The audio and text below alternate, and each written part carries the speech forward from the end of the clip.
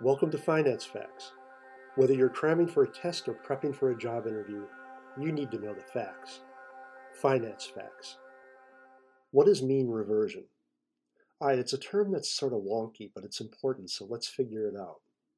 First of all, we note mean is a synonym for average.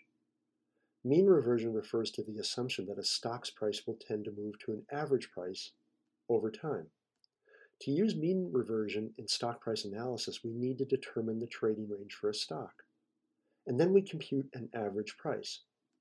If the current share price is lower than the average price, the stock may be considered a good buy, since we expect the price to rise.